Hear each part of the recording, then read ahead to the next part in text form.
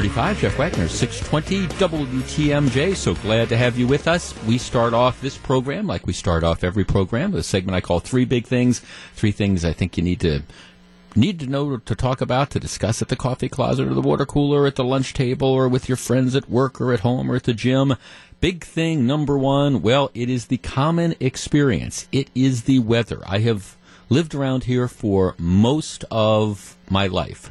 So I've seen the monster rains that we've had, been through the occasional blizzard, the nasty ice storm.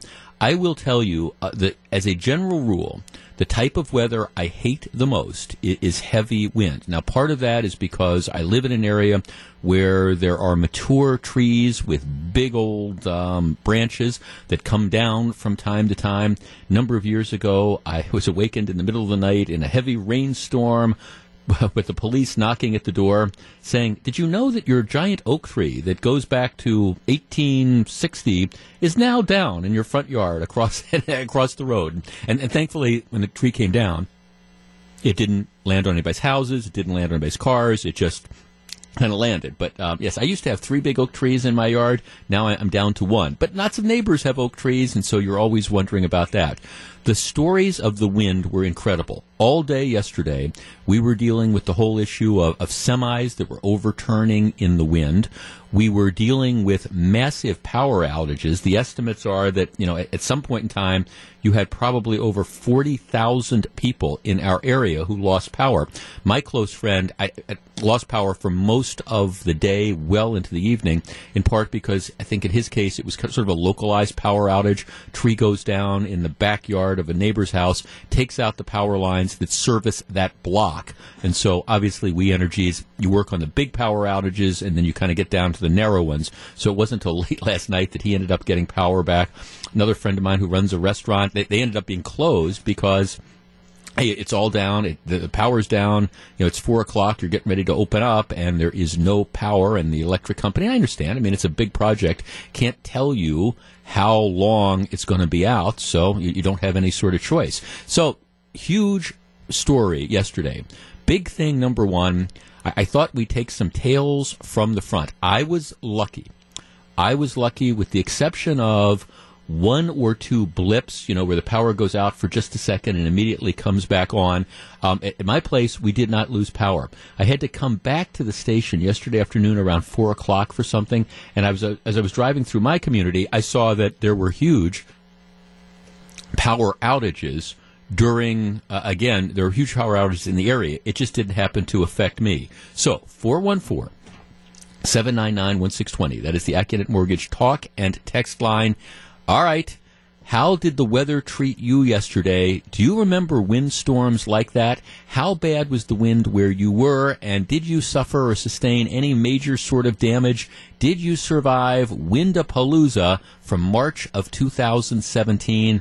What went on in your neighborhood? Did you lose power? How long was it out? 414-799-1620. That's the Accunet Mortgage talk and text line.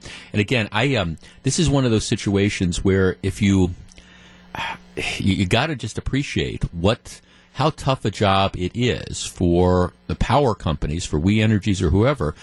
You've got massive power outages. It's probably getting worse on a regular basis as you get the different branches that are coming down. And then you have to go out and try to deal with it, figure out, okay, what is going on here? It had to have been a nightmare all over. 414-799-1620. That's the Accunet Mortgage talk and text line. Big thing number one, the wind. How bad was it where you were yesterday? Do you remember anything like this? We discuss next. If you're on the line, please hold on. 840 Jeff Wagner, 620 WTMJ.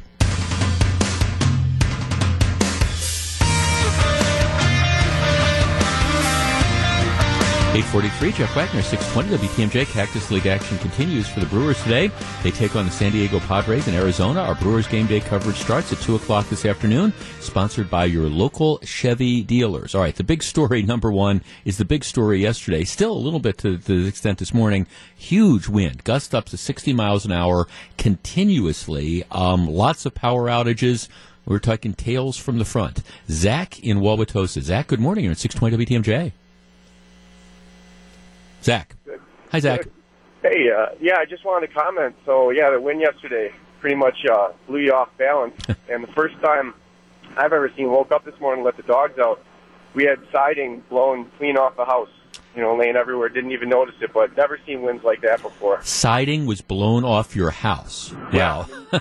No kidding. It was, blown off and, gutters everywhere and just didn't expect that. But, yeah. Well, no, you knew it was blowing hard. I will tell you, I'm glad in my neighborhood garbage day is Friday. I'm just glad that it wasn't garbage day, because if it was, Lord no, my trash cans would have probably been in Lake Michigan, would be kind of be my sense. Hey, thanks for the call. 414-799-1620. Let's talk to George in Delavan. George, good morning. You're on 620 WTMJ.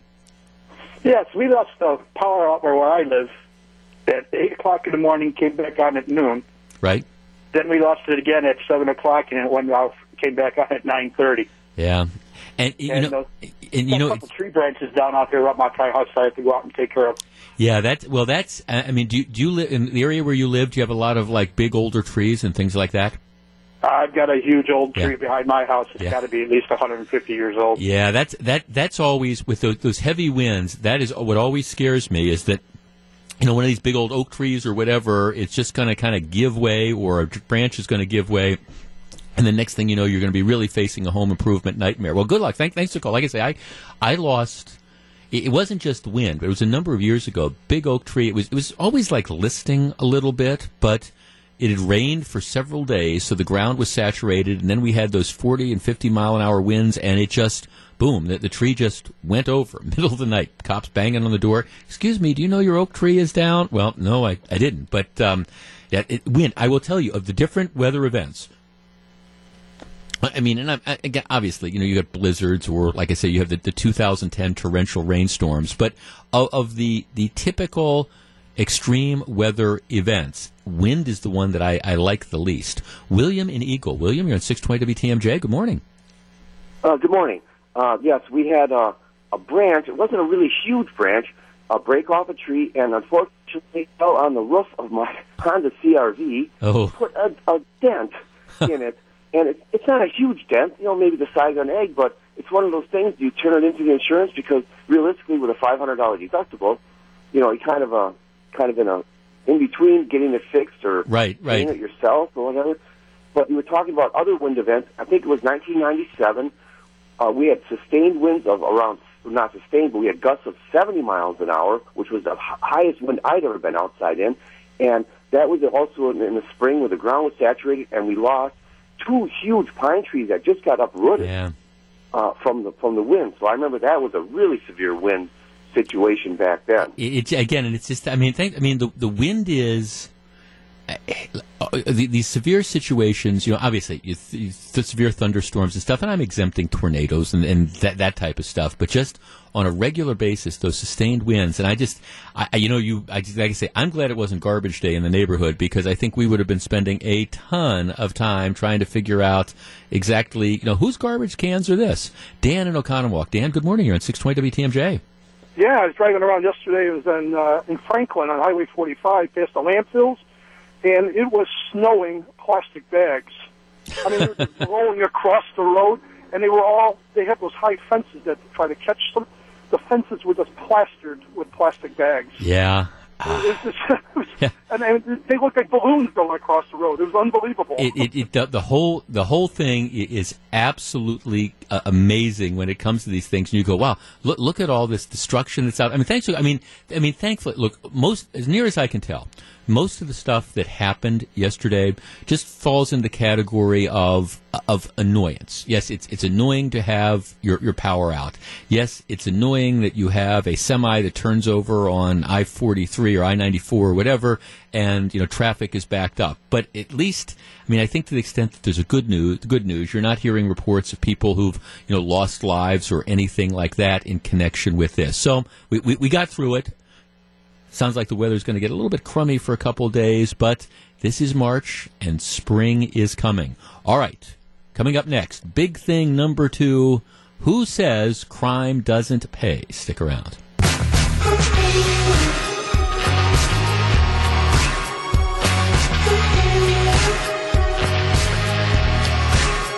It's 8:52, Jeff Wagner, 620 WTMJ, so very glad to have you with us. What are the Wisconsin politicians saying about the new health care proposal? John McCure goes through some local reaction on Wisconsin's afternoon news after Brewers baseball.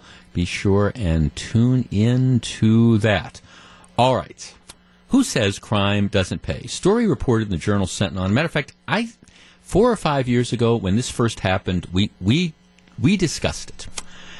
One of the lessons, if you want to be a criminal, I have decided, and this comes from years of observation, working as a prosecutor back in the day and then commenting on criminal justice things.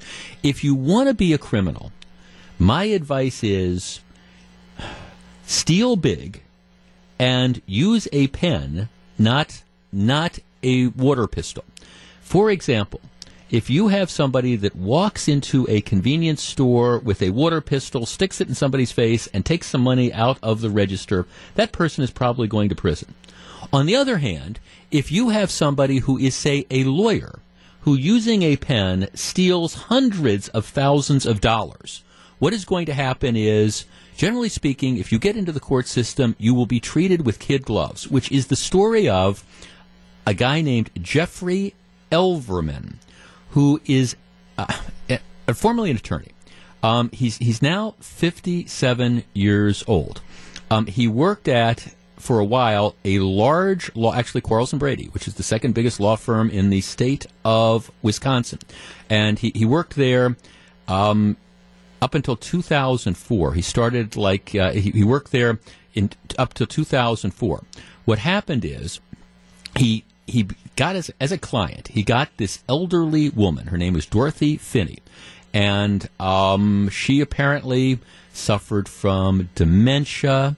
So she was very, very vulnerable. And she wanted him to handle her finances. So, yeah, he handled the finances. Apparently, what he ended up doing is stealing somewhere in the neighborhood of, well, $400,000 from her. Somewhere between $300,000 and $400,000 from her. And because she didn't have a family, it just didn't come out. So they didn't really discover this theft for a number of years. So, okay, here you have somebody who has stolen in excess of $300,000 from this woman. Before sentencing, he paid $75,000 back. So he ends up getting convicted. He is looking at being sentenced. The judge, a Milwaukee County Circuit judge named Jeffrey Conan, decides, okay, here, I'm going to impose a sentence. Now, typically, you would think that if you have somebody that steals hundreds of thousands of dollars systematically over a period of years, the system itself would say you have to be held accountable. And you'd think this person who did this would be going to prison for a long period of time. But that's not the way it works when it comes to white-collar criminals. So what the judge does is, instead of sending this guy to prison for a lengthy period of time, what he does is he suspends the sentence and he puts the guy on probation with the idea that, well, if he's on probation, he will be able to pay restitution. He'll be able to pay back the money. And if you send him to prison, he's not going to be in a position to pay back the money. And this is the alternative. This is better. No, we'll watch him. We'll make sure he doesn't do it again, and we'll make the victim whole. Well, all right. He was sentenced in March of 2012, suspended 5-year prison term, specific monthly payments intended to repay the $325,000 as quickly as feasible from wages that he was earning at a Chicago tax firm. The guy's also an accountant. Well, apparently, over the 5 years, the guy did not pay back $325,000. He paid back $37,600, still leaving, in the neighborhood, I don't know if we count interest or not, but he's still in the neighborhood of $300,000. So he didn't go to jail, didn't go to prison, didn't pay back the vast majority of this. And what has happened is, he has now been let off the hook. His probation was not extended. It hasn't been revoked. He hasn't been sent to prison. Instead, he's just walking away. Now, it is possible, of course, that the estate of this woman who was ripped off can sue and can get a civil judgment. But again, good luck trying to recover that.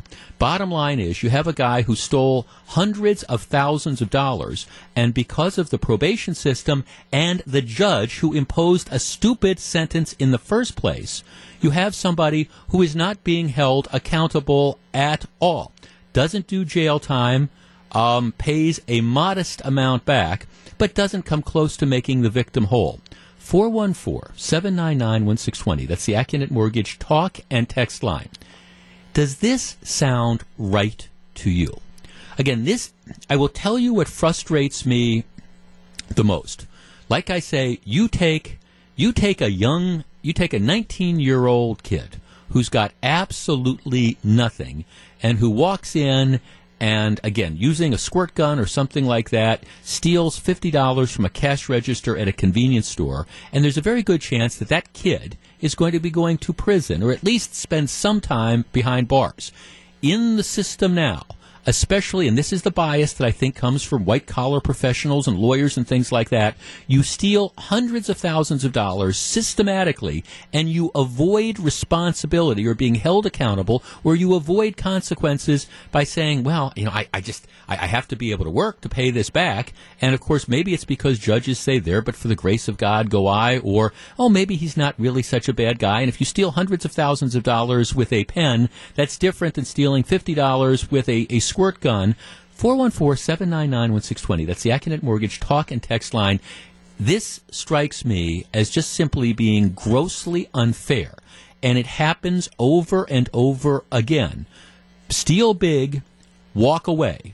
Steal a little, you end up going to prison. And I'm not arguing that the guy that walks in and with threat of force takes $50 out of a cash register should not be held accountable. That is not my point. My point is, how in God's green earth do you justify people who steal hundreds of thousands of dollars not being held accountable? It starts with the judge for imposing what, in my opinion, is a ridiculous sentence. And then I have serious questions about the probation department that allows this guy to complete his probation when he still owes hundreds of thousands of dollars in restitution. All right, we're going to discuss this after the news. If you're on the line, please hold on. 414-799-1620. That's the Acunet Mortgage talk and text line. Does this seem right to you? It's 8:59. This is Jeff Wagner.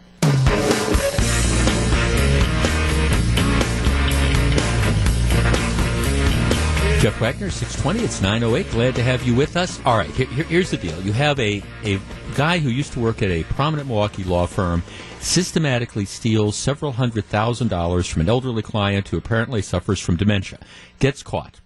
And this happens all the time.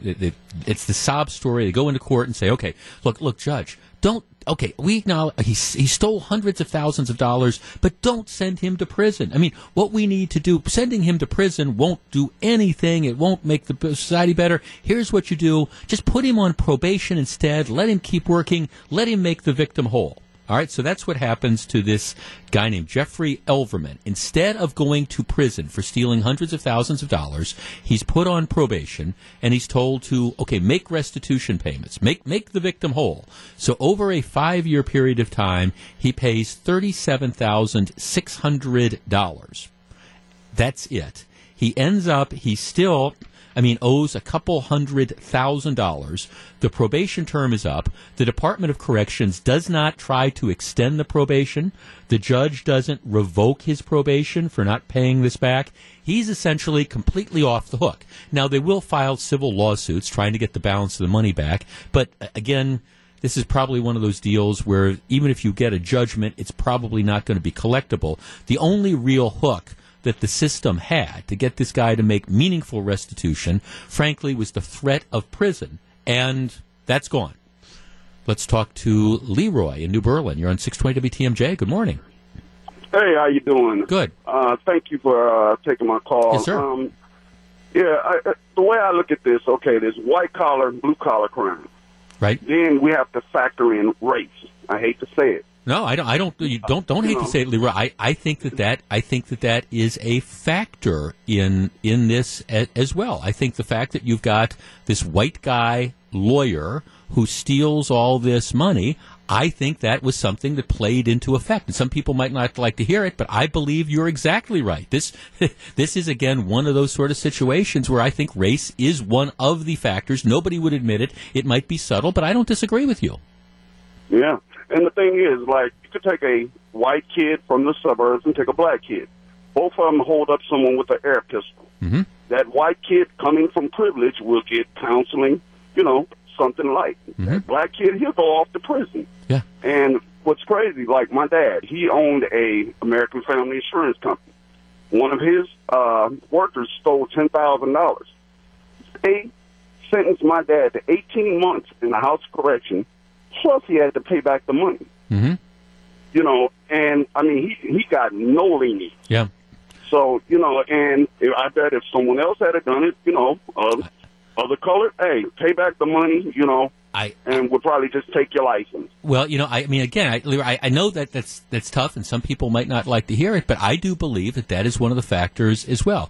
And this is not necessarily a new thing.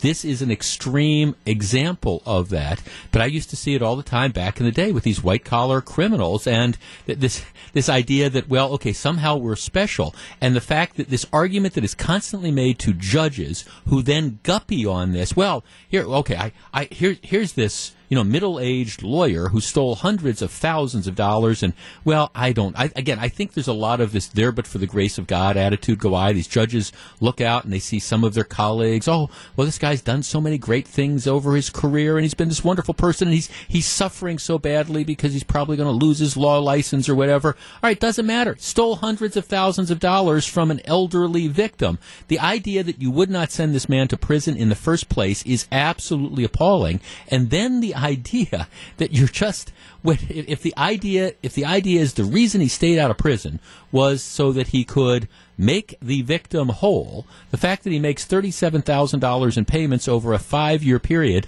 the victim is still, in this case the victim's estate, is still hundreds of thousands of dollars short, and you simply say, okay, you've satisfied your probation. No, you haven't. You haven't paid restitution. At the very least, don't you extend this to continue to keep the pressure on the guy? This entire case is a travesty. Like I say, in my opinion, it starts with the circuit judge handing down this absurd, in my opinion, sentence in the first place, and then the way the Department of Corrections handles this, and now, again, victims. Well, okay, you got $37,000, big deal. I have a feeling that if the argument was,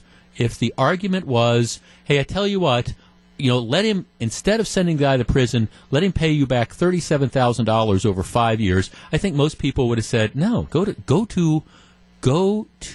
prison. It is a very, very frustrating thing, and it demonstrates the problem and the two sorts of, in my opinion, standards of justice: steal with a pen, and you can literally get away with pretty much anything. Steal with the water pistol, you're going to prison. And I'm not saying people that steal with the water pistol shouldn't go to prison. I'm just saying, where is the accountability for somebody who rips off hundreds and hundreds of thousands of dollars? 9:14, Jeff Wagner, 620 WTMJ. Big thing number 3 is coming up, and if you are in the market for an automobile, you want to be listening. Stick around.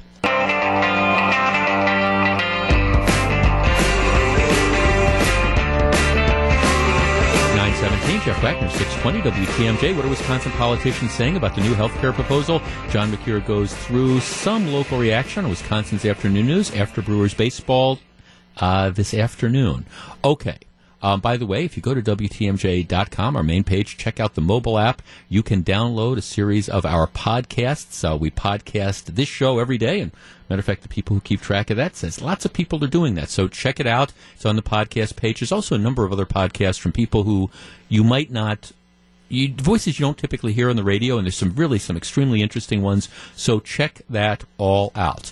All right, I'm in the market for a new car. Matter of fact, I'm waiting. There's a car I'm looking at that's I'm kind of down to 2, and there's the new year car the new version of the car is coming out at the end of March. So I'm kind of waiting till that car comes out so I can compare it against the other one that I am looking at.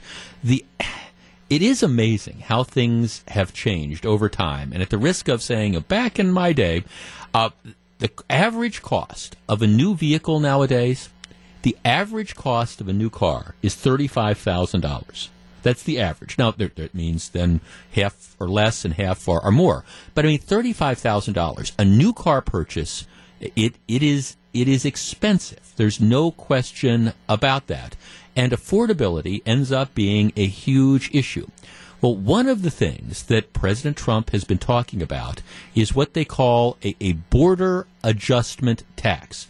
You know, this would be the idea that we are going to put a tax on parts, auto parts in particular, that are manufactured in Mexico and exported to the U.S. And the idea is we're going to build this border wall, and one of the ways we can do it is by putting a tax on the border.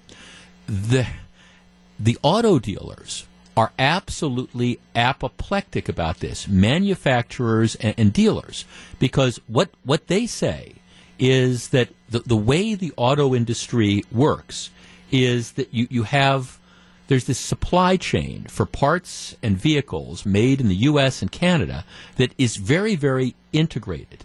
In some cases, raw materials cross borders many times in the manufacturing process. I mean, in the story I'm looking at, it says, for example, a piece of steel might be taxed when it enters the U.S. to be made into a screw. The screw then gets shipped to Mexico to fasten a box for electronic controls. So then the box comes to Michigan to be attached to a V8 engine. Then the engine goes to Mexico, where it's installed in a pickup truck, and then that pickup truck is sent to Milwaukee. You know, so but that's the way it happened. You have a manufacturing process now that like I say, they use the word integrated, and there's plants all over the world, but particularly Canada, U.S., Mexico. You've got this stuff that is bouncing back and forth. So in this particular example, you could have a single part that is taxed multiple times before the vehicle ultimately gets to Wisconsin, where it's going to be sold. So, okay, you might say, well, Jeff, okay, what's the big deal about that?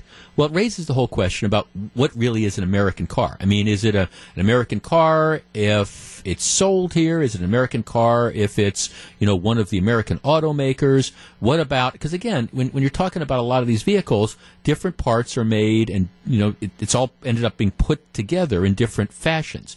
So what the auto dealers and the automakers are saying is if you go ahead with this border tax, where we're going to start taxing stuff back and forth, they estimate that realistically, the average cost of an automobile could go up somewhere between, $2,000 and $2,500 just in added taxes paid by this typical back and forth, the way the process is set up now. And make no mistake, if the government taxes the automakers to generate revenue for building the wall, what do you think is going to happen to the price of the car? Well, I'll give you one guess. The price of those taxes, those tax increases, are going to be built into the cost of a car. So instead of an average car costing $35,000, it's now going to cost $37,000 or $38,000. And if you're financing a car, well, okay, your payments are going to go up. The duration of the payments are going to go up. So these automakers and auto dealers are saying, wait a second, this border adjustment tax is going to be incredibly anti-consumer the way it plays out. 414-799-1620. That is the Acunet Mortgage talk and text line. All right, here is my question. It sounds good, and I acknowledge that. It sounds good to say, all right, let's stick it to these companies that are bringing parts into the United States. We want to encourage people to buy American. But in reality, given that you have this integrated system, you're going to be talking about huge tariffs, which are going to be passed on to consumers. So, is this a good idea? Do you want to see us increase taxes on parts for cars? Are you willing to pay extra for that, knowing that in all likelihood, what you pay in extra tariffs one way or another, directly or indirectly, that's probably going to be used to pay for this border wall. Do you want to pay an extra $200 or $2,500 for the cars? 414-799-1620. That is the Acunet Mortgage talk and text line. Again, I want to deal, and one of the things we do on this program is we deal with what I call the real world, and this idea that we're self-contained. This idea that everything that goes, for example, into an automobile comes from the United States. That's just not the case. And this is one of the classic examples. Steel comes in from somewhere else, made into screws in the U.S. Screw then goes down to Mexico to be put into a box. Box then comes back from Mexico to go to put into electronics for an engine. The engine then goes down to Mexico to be assembled in the vehicle, which then comes back into the U.S. Let's start with Vincent on the Northwest side. Vincent, good morning. Good morning, Jeff. What do you think? This is definitely going to be a regressive tax that the consumers are going to end up eating. And regressive meaning that it's going to hit lower income people even harder because maybe you, Vincent, I know you're rolling in dough. An extra $2,000 on a car isn't going to make any difference. But somebody else it might, sure. Yeah, it might. And so the fact is that in the last several years, the car companies have had record sales and record profits. So the fact is that they're doing well. So now you're going to go after a business that's especially American car companies. You're going to go after businesses who are doing well in the United States. The point is, right. President Trump promised that Mexico was going to pay for the wall. Obviously, they're not. It's going to be on the backs of the American people. And so the fact is, I don't think we should tolerate this. Well, right, and let's take the ultimate unintended consequence. And you're right. The auto industry has been coming back. You've got jobs. You've got more people working at these things or supplying it. All right, let's say that the American consumers end up, because the price of a car goes up a couple $1,000s, so that prices some people out of the market, makes them delay buying the new cars or whatever. All right, then ultimately, worst case scenario is that then starts costing jobs because, people aren't buying the cars. You don't need as many people working. Exactly. No, thanks for the call. 414-799-1620. Keith in Two Rivers. Keith, you're on 620 WTMJ. Good morning. As much as I'd like to say it would bring jobs back to this country, I don't think it will. Forbes or Money Magazine had a story. It was a pretty good one, how they said that 70 to 80% of this country's manufacturing output is exported. Right. So if we start getting into a trade war, they said it's going to cost millions of jobs. Right. And I think because Canadian, Canada, United States, and Mexico are so integrated with each other, it's not only going to be the price of vehicles, it's going to be the cost of your dishwashers, your stoves, your refrigerators, right. Where stuff is sub-assembled down there in Mexico and then final assemblies up here in this country.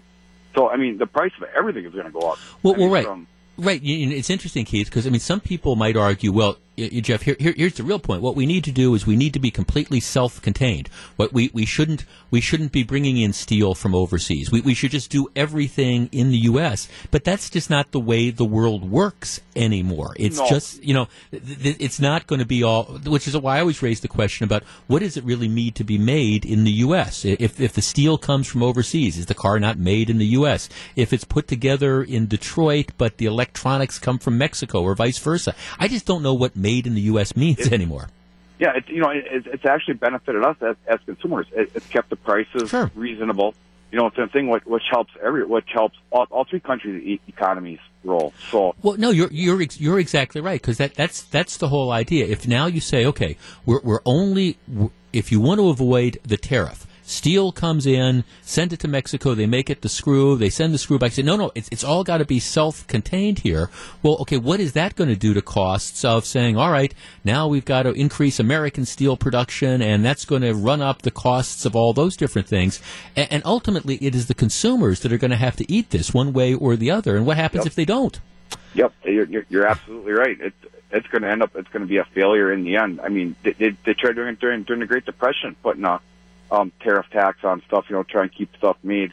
right, from coming in, and it didn't work. It actually ended up costing more jobs, and it stretched out the depression longer than what it should have went. Well, exactly. And again, you make the point about, and then what are the other countries going to do? Now, I understand you can look, for example, at the trade relations we have with China, and you can say, okay, is this a fair deal, and are they manipulating currency and all that stuff? And I think that those are fair questions to ask.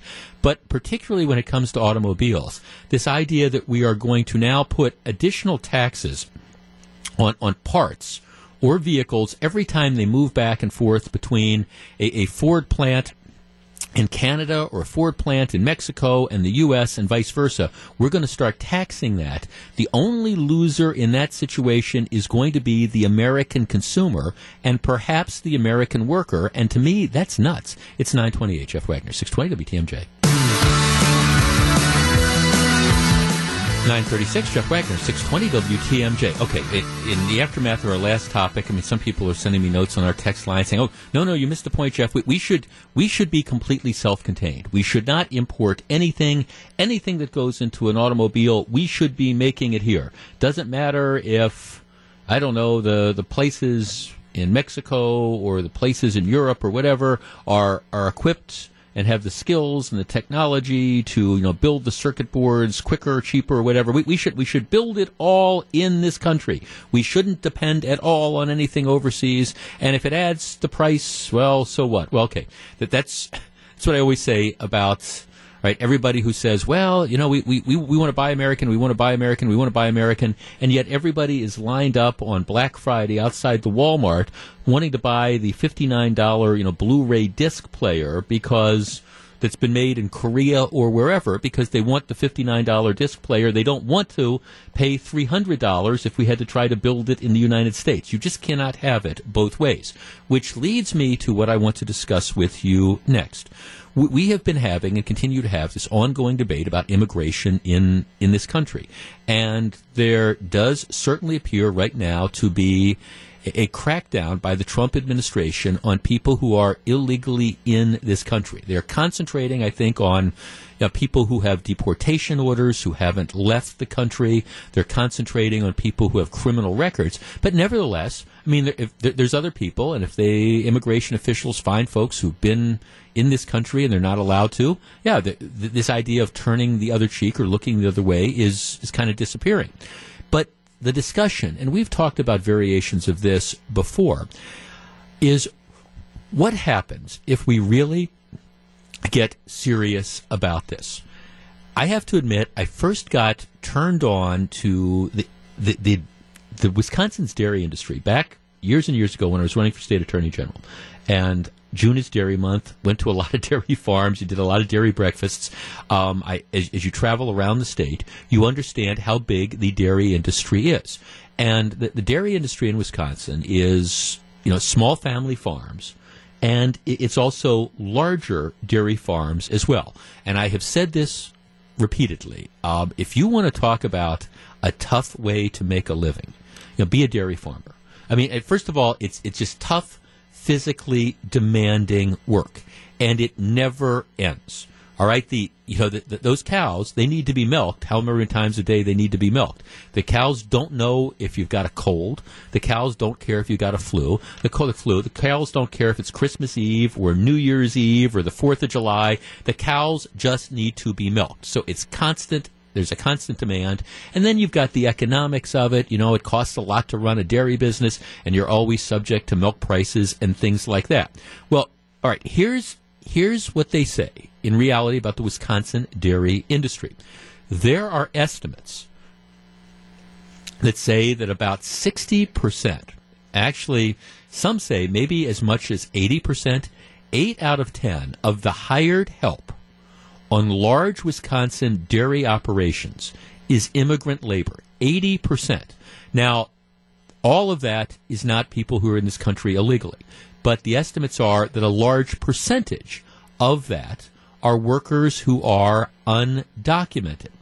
More importantly, dairy farmers are pretty much unanimous, and maybe we'll get some calls to the contrary, but many, many dairy farmers agree that without the immigrant help, without the foreign-born help, that they would be forced out of business.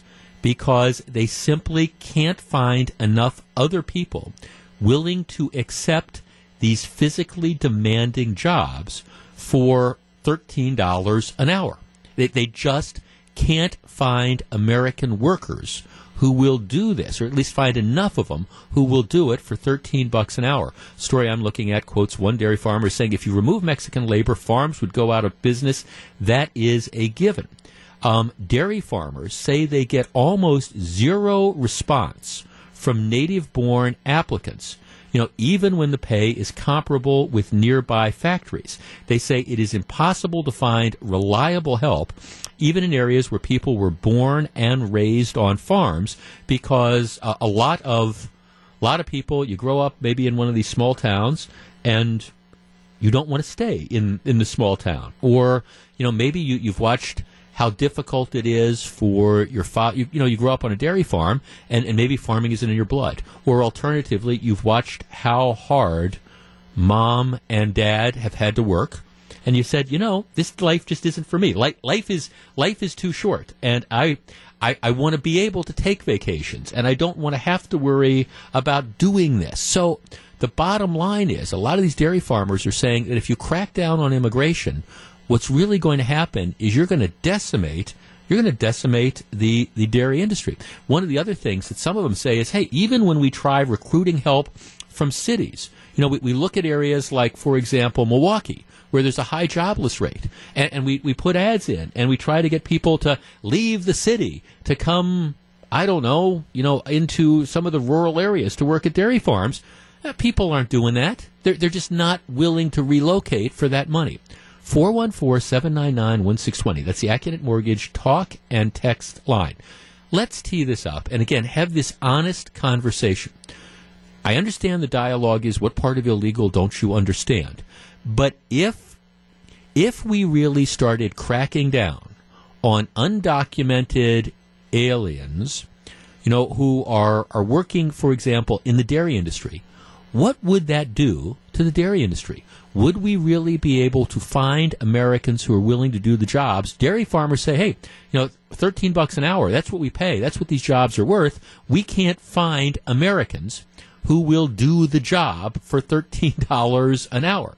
And so then you might just say, okay, well, I guess you could say, well, then, pay them $30 an hour. Well, okay, well, then these farms are going to go out of business because you're struggling to make it, paying the workers $13 an hour. You say pay them $30 an hour so you can get somebody that'll work at the job. And what's going to happen then? Well, you're not going to be able to make a go of it. 414-799-1620. That's the Accurate Mortgage talk and text line. We discuss next. If you're on the line, please hold on. It's 9:43. Jeff Wagner, 620 WTMJ. 9:46. Jeff Wagner, 620 WTMJ. Scott in Burlington. Scott, good morning. You're first. Yeah, Jeff, I talked to you a couple weeks ago about this very same topic. And on some of these bigger farms where we can put workers to work for a full shift, 8 or 12 hours, right? It's tough to find Americans to want to do that. I got a lot of friends that, they're higher up, their management level, people in these farms. But when we start talking about the smaller family farms where it's too much for the individual family, right? And they just need help for a couple, 4 hours a day or something, it is really tough to find Americans, even high school kids that want to work. I mean, we tried last summer trying to get people, and we're offering them $10 an hour, and it's just not working. Well, right, it's hard work. It's it's not glamorous work, and especially I got to imagine, Scott, is in some areas in Wisconsin where, again, you have the workforce shifting. You've got the kids, for example, who are growing up and they don't want to take over the family farms. They want to go do something else. So and there's not that population to replace them. I mean, it's kind of like, where are the people going to come from? Yep, there's a huge discussion right now in the dairy industry on that, and I know Dairy Carey is one of them who kind of brought this about. There's a lot of other really good people in the industry that are talking about this, trying to get our young generation more involved, wanting to take over, right? Because it's a very tough industry, and for a young person to try and find a farm, get set up to milk cows, right? It's $1 million plus adventure, and unfortunately, the banks want you to do it all at once, and that's not the way it works. Well, and even from the perspective of trying to find part-time work, if you say, okay, I can go, and I'm not knocking flipping burgers, but I can go and flip burgers or work as a clerk at a shoe store or something like that, and they're going to pay me $10 an hour, or I can go go work on a dairy farm with all that physical stuff and getting dirty and all that stuff, and they're going to pay me $12 an hour. Everybody's saying, I'm going to take the $10 an hour. Yeah, and I mean, on top of that, in southeast Wisconsin, we've got so many factory jobs. We've got so many other opportunities, construction. Right. We talk to people out, west in Idaho, Utah, South Dakota. I mean, they're paying good workers $9-10 an hour tops, and their labor costs are a lot less, and that's why we see so many of our farmers looking now towards the robots, right, and some of this automation, trying to make things more efficient. We talked about that the other week too. I do think that that's going to be one of the trends in a lot of different industries. You have the fast food people. Okay, we want $15 an hour minimum wage. Well, if you want to guarantee that employment in those jobs in fast food industries, that people lose their jobs en masse, push for $15 an hour, because you'll do what they're doing at Wendy's now, where they're putting in more of these automated kiosks. What was the thing? It cost $15,000 for an automated kiosk, but you pay for that, and the payback period is about a year, and you don't need people behind the counter. At least you don't need as many people behind the counter. Jim in Brookfield. Jim, good morning. You're on 620 WTMJ. Good morning. I'm coming at this from a different angle, Sure. and it's a free market angle, and it's one that I think can resonate with a lot of your listeners if you follow it through. It's not dissimilar to what you just talked about when you were talking about border tax adjustment. Mm-hmm. So here it is. Just take a step back and look at the macroeconomic environment in which we've been operating throughout the entire Obama administration and to some extent prior. We've had millennials that can't afford to buy homes. We've had artificially low interest rates. We've had artificially high asset prices. One thing that we've had is we've been unable to get any wage inflation in the United States. Mm-hmm. And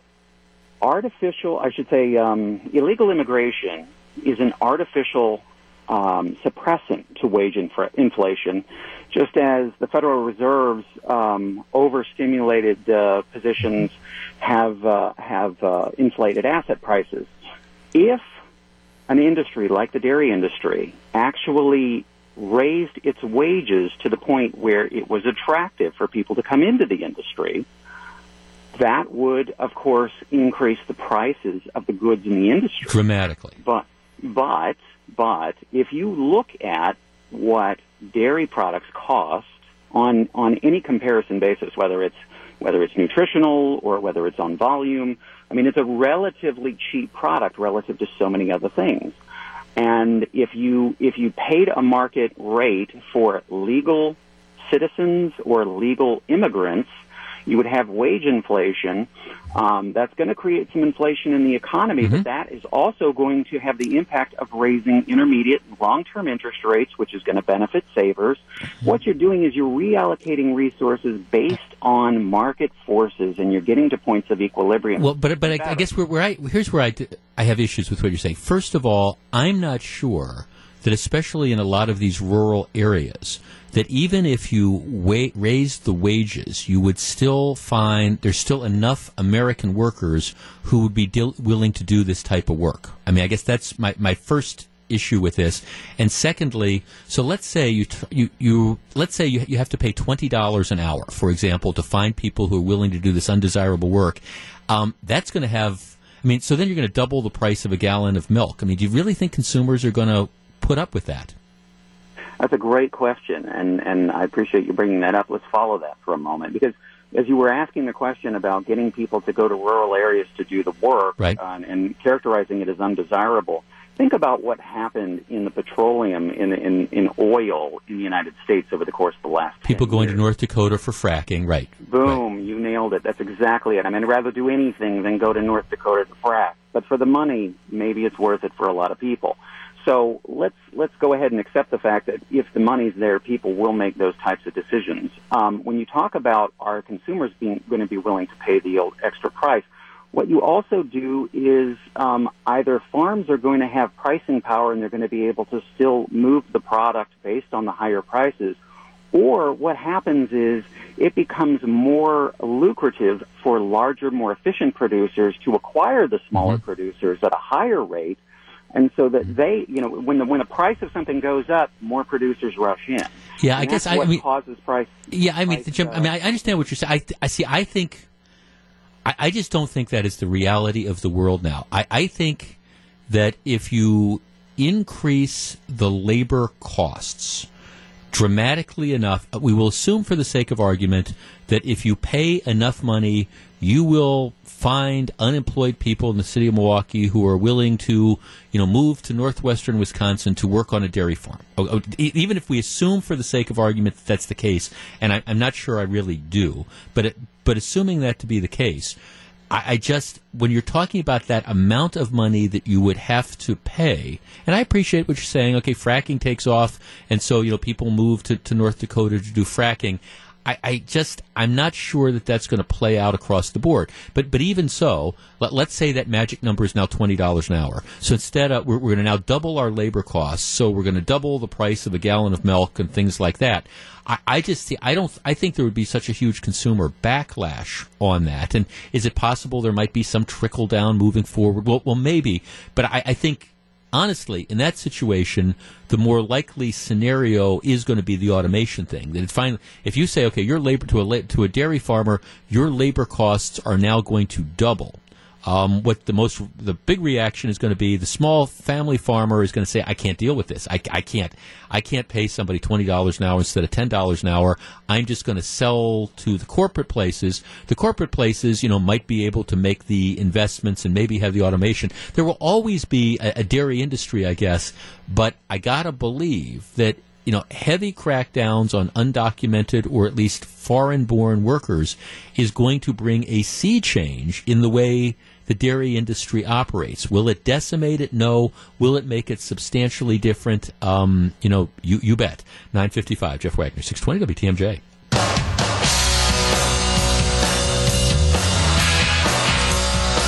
Jeff Wagner, 620 WTMJ. Wisconsin's gas tax has been frozen for more than 10 years. Is it time for people to bite the bullet and raise it? Get the details and some perspective on Scafidi and Billstedt. 12:07 today. All right, this is my favorite story of the day. Very thought-provoking. It's in the Chicago Tribune. It's a way that you can help yourself and perhaps help your employer. All right, see, it's a win-win situation all around. Everybody's now all ears. All right, here's the headline. Having sex boosts your work performance the next day, according to a study. There's studies for everything that are out there. Right, Jane? Where's the one about shoes and buying shoes? All right. Well, here's the one. These studies, this is what this one says. It says that it's focusing on one common but heretofore overlooked home life behavior with potential mood-enhancing implications, nightly sexual behavior. Researchers followed 159 married couples in a variety of industries for 2 weeks, asking them to complete various surveys. And, each morning the participants were asked, did you get busy the night before? And employees who did reported more positive moods the next morning, which led to more sustained work engagement and job satisfaction. These effects appeared to last for a full 24 hours and were equally strong for men and women. So there you have it. We have all these suggestion boxes around the studio, around the building. I know what I am putting in. Hondo, can I write your name down as the one who suggested this? And we give away bonuses for the best idea. So, okay, this. All right, this is it. This is going to be your suggestion. I got to figure out exactly how the workplace can encourage this, but I am all about trying to be that good employee, encouraging productivity. 10:09, Jeff Wagner. So, Jane, do you remember, did you go to prom when you were in high school? I did. You did? I did. Multiple proms? Or I imagine you were, you just beating the boys off with sticks, I would imagine. Yes, it was terrible. And no, I did go twice. Do you remember, was the prom dress a big deal, trying to figure out what you were going to buy and how? Absolutely. You would spend months talking to your girlfriends about what kind of dress you were going to get. And were there strict guidelines, do you remember, on what you were allowed to wear or not, or was it pretty much whatever you felt like? And pretty much. But again, Jeff, we're going back a long way. We just didn't. There was a couple years, huh? But it wasn't racy. You know what I mean? It wasn't about being racy. It wasn't about showing a lot of cleavage or being, having really short skirts or so. At that point, it just really wasn't an issue. And for another thing, our parents would never have let us walk out the door. They just wouldn't. But still, you and I are about the same age. I mean, I can remember, as a child of the 70s, I do remember like the micro mini skirts and stuff, sure, like that. And I remember as a teenage boy going, my goodness, that looks great. But how do you sit down in those type of things and stuff like that? You never sit. You never sit. That's it. You stand for the rest of the day. All right. Okay. So the prom dress, a lot of thought went into it, but it wasn't necessarily there wasn't this big standard about what's going to be appropriate and what's not. No, not back then. There wasn't. Okay. Well, thank you, Jane. Now the reason I asked, I used poor Jane as my tackling dummy on this particular topic, was that the times they are a-changing. I have a link. This is the segment I call Dealer's Choice. I do this time of the day, every day. It's not necessarily the biggest and most significant topic, but it's what I find to be really interesting and really talkable. I have a link up at WTMJ.com to this story, so you can read it in its entirety. You can actually see the slide presentation that I am looking at about this. There is a school. It is a Catholic school in Rockford, Illinois, Boylan Catholic High School. And in anticipation of the prom season, they have come out with various dress codes. Now, the boys' dress code for the gentlemen, it's 2 pages. And essentially it says tuxedos, suits, or sport jackets. Tuxedos, suits, or sport jackets with slacks are required. That is basically it for boys. For girls, for ladies, it is a 21-page rule book, and I have a link to the rule book up there. 21 pages, complete with pictures as to what is acceptable and what is not. And they've got. I'm looking at a number of these illustrations, but essentially, dresses should not have necklines low enough to show cleavage. Skirts of the dresses should hit below mid-thigh, but it goes on and on and on. No bare midriffs, no mesh cutouts, no see-through lace, no high slits, no mini dresses, no open backs, all those different types of things. And it lists it complete with, and again, I'm looking at the 21-page, non-acceptable dress slits, for example, that they have. Now, interestingly, the dress policy says some girls may wear the same dress, but due to body types, one dress may be acceptable while the other might not be. So, again, go figure exactly what that means, but it says, okay, it's not just the dress, but it's the body type, and presumably, where this falls on someone or what the gal's body looks like or whatever. This has created, and what they say is, by the way, we're giving you notice on this. The prom tickets are $65. If you show up in a dress that has not been pre-approved, they are encouraging all the young ladies to have their dresses pre-approved in advance of the prom, and they say that if the dresses are not pre-approved and somebody shows up in a quote-unquote unacceptable one that doesn't fit within the standards of this 21-page rule book, that what's going to happen is you're going to be turned away, and you're not going to get a refund, and it's just you are out of luck. This has generated national attention, and a lot of people are just denouncing the school for what they call body shaming. They say this is the classic stuff. Boys, you say this is fine. Girls, you have this 21-page standard. one of the people who says this is body shaming, the line in the code is discriminatory and supports body shaping. Girls do not have a choice in how their bodies were made, so more voluptuous bodies are going to have more cleavage and curves. Taller girls' dresses will hit higher up on the leg than a shorter girl. It's nature. Telling one girl she has to restrict her body by only wearing certain fashions and telling another her body is fine in any fashion is sending a message about what the right body is to have and what the wrong body is to have. These messages are often damaging to girls. We are not allowed to discriminate in the U.S. based on race, disability, gender, etc. So why are schools discriminating against girls based on their bodies? All right, 414-799-1620. That is the Acunet Mortgage talk and text line. Undoubtedly, you perhaps went to prom when you were in high school. Maybe you've had kids that have gone to prom. What do you think about the idea that the school is putting out a 21-page booklet defining what is appropriate and what is inappropriate for girls' dresses, saying some might be, you could take the same dress, it might be okay for one girl, it might not be okay for another girl. Is this body shaming, or is this the school exercising, well, the type of restraint that you as a parent would like to see? 414-799-1620. That's the Acunet Mortgage talk and text line. We discuss next. If you're on the line, please hold on. And if you want to see the whole story, again, WTMJ.com. On our main page, you'll see a link to it. Wagner, school comes out with 21-page handbook on prom dresses. Is it overkill? We discuss next. 1016, Jeff Wagner, 620 WTMJ. 1019, Jeff Wagner, 620 WTMJ. Jeff in Wauwatosa. Jeff, good morning. Hey, Jeff. As a former teacher who once had to help chaperone a prom, I have no problem with this. When I chaperoned the prom, I had to basically train myself to not look in certain directions for like 3.5 hours. Because you didn't want to be labeled as that dirty old man who was ogling the young ladies, huh? Exactly. I consider not wearing deodorant, so none of them would go near me, but that would have been going a little too far. So you think that a lot of the styles and stuff really not only just pushed the envelope, but crossed whatever line of appropriateness there was, huh? Well, yeah, there's that, and if I try and put myself in the place of these students, what might seem appropriate at that time, they might rethink that in like 5 years when they're going through and looking at photographs and stuff and saying, "Oh my God, I actually wore that." Is it? I mean, the term that gets thrown around a lot, Jeff, now is body shaming, and what the school is saying is that, you can take the same dress.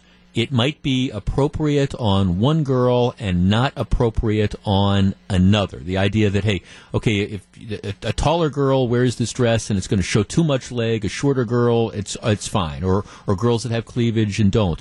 I mean, does that unfairly shame certain girls who might be taller or more voluptuous or whatever? Not if they're consistent about it. I think that it's really more about just trying to be out front and being proactive. Right. No, that's what the school is saying. The school is saying, look, and this is not a public school, this is a private school. We are trying to establish guidelines, and we understand that a lot of people aren't going to like this, but, we recognize that different girls are different. And so, where somebody can wear an outfit and it's going to look one way and it's going to be appropriate and somebody else can't. It's not a question of body shaming. It's just a question of, appropriateness. It's what I say about guys, at the state fair. All right, guys, this is my tip. If you're going to wear a muscle shirt, you need to have muscles. That's just the thing. Okay, is this going too far? Al in Milwaukee. Al, you're on 620 WTMJ. Hello. Hi, Al. Good morning. Hey, how you doing today? Real well, thank you. What do you think? Does this go too far? I was a counselor with the school system, and my approach was simply that we brought in the fashion people with the tuxedos and the gowns, and we demonstrated to girls what the appropriateness was. And so we made it very simple. The 3 B's: no bust, no belly, no butt. and it went perfect. Right. Just make it simple. Let the kids say, okay, use your, and let the kids take ownership of it. Right. Now, what would happen if somebody would show up violating that? They were showing bust, they were showing belly, they were showing, too much backside. We had what you call T-shirts. Okay. T-shirts on school that we said, well, let's use this to cover you up. Okay. Well, we would not embarrass them. We would bring them into the room and say, let's try this. Okay, let's try this instead of this and this. So we made it appropriate. Right, and kids will not be embarrassed. And everybody understood that. Everybody understood these are the rules. So the whole thing is about having fun, enjoying it. Well, right. See, I guess right. I mean, I agree, and I see this has got to be. When I look at these dress codes, now I don't know if this particular dress code, 21 pages, goes too far or not. But I don't think there's anything wrong with schools setting standards, and I don't think there's anything wrong with schools setting dress codes. And quite candidly, if I were a parent of a teenage girl, my guess is that this would kind of make it easier for mom and dad to know, okay, what you don't have to fight that battle. Okay, your daughter goes out and she's looking to buy a dress for prom, and she comes back with something that you feel is, okay, for whatever reason, it is age inappropriate. And, we all know what I'm talking about with this.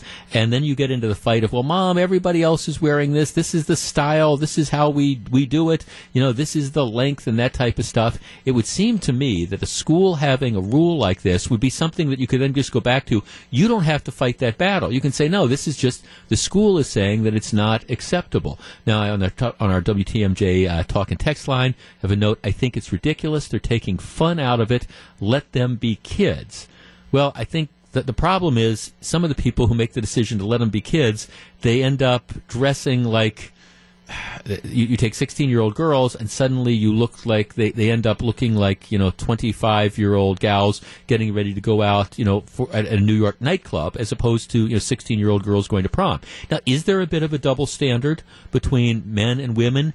Yes, I guess there is, but boys and girls are different, and so the rules are for boys. It's just simpler. You got to wear a tuxedo. You have to wear a suit. You have to wear a sport coat and a slacks, and presumably, I think a dress shirt and some type of tie. That's it. But it's easier for men's fashion than it is for women. Let me see. I got a text. I attended private schools nearly my entire school career in the 80s. We had strict dress codes and would get a detention if we did not wear a belt or a collared shirt. Some schools we played basketball games against required the boys to wear sweatpants while they were playing the games. Modesty is certainly appropriate, but some schools take it way too far. Right. And again, that's why, I mean, you can look at this 21-page dress code. Now, the pictures they have of some of the acceptable stuff and not, I don't have a problem with saying for, a 16-year-old going to a prom that a dress that just barely covers their butt is too short. I don't have a problem with a dress code that says, okay, you can't have if you're wearing a long dress, you can't have a slit that essentially goes up to almost your waist. I don't think that that's necessarily unreasonable. And as far as the idea of body shaming, well, Bill in Menominee Falls. Bill, you're on 620 WTMJ. Good morning. Good morning, Jeff. Hi, Bill. This whole idea about body shaming and that kind of stuff, it makes my head explode. As a guy, I'm 6'2". I know that I have to wear pants that are a little bit longer than my buddy who's only 5'8". That's right. Just the way it is. If I were, 250 pounds, well, I'd have to buy a bigger sport coat than my buddy that's only 180 pounds.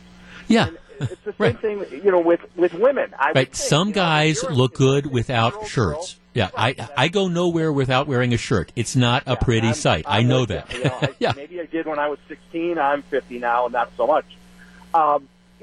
As a girl, if you're 6 feet tall, well, I would think your parents would understand that you got to buy your dresses that are a little bit different, a little bit longer, right, built for girls that are taller than somebody that's only 5'2". Right. You're not going to buy a dress for a girl that's 6 feet tall if your daughter is only 5'2". Right. It's just, there's no body shaming about that. It's just every person's body is different. And, it's just what you like to say, perpetually offended. Yeah, right, the politically correct and the perpetually offended. No, thanks. And again, I understand that this is applied towards girls, but you're exactly right, Bill. It also applies towards guys. I mean, maybe not in the formal dress wear, but in